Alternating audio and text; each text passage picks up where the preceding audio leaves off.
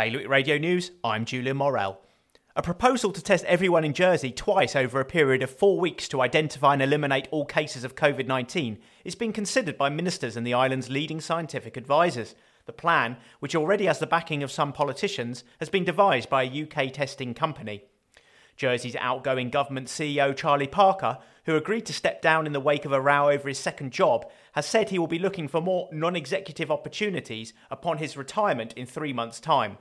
Government officials have repeatedly declined to confirm the exact date, but Mr. Parker revealed his April departure to a UK civil service magazine. The 3-year saga of Everland and its self-proclaimed king is coming to a close, after he was found guilty of breaking planning laws by Guernsey's Royal Court. Steve Ogier started building on his land against the wishes of planning after claiming that the plot in Cattell did not belong to the island. Herm's Shell Beach has topped a list of the best British paradise beaches. Coast magazine has named the beach as its #1 destination for British bucket list breaks when normal life resumes. Jersey got a look in, with St Brellard's Bay featuring 6th on the list. More on all these stories at bailiwickexpress.com.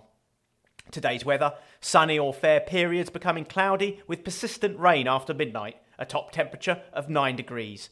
Bailiwick Radio News.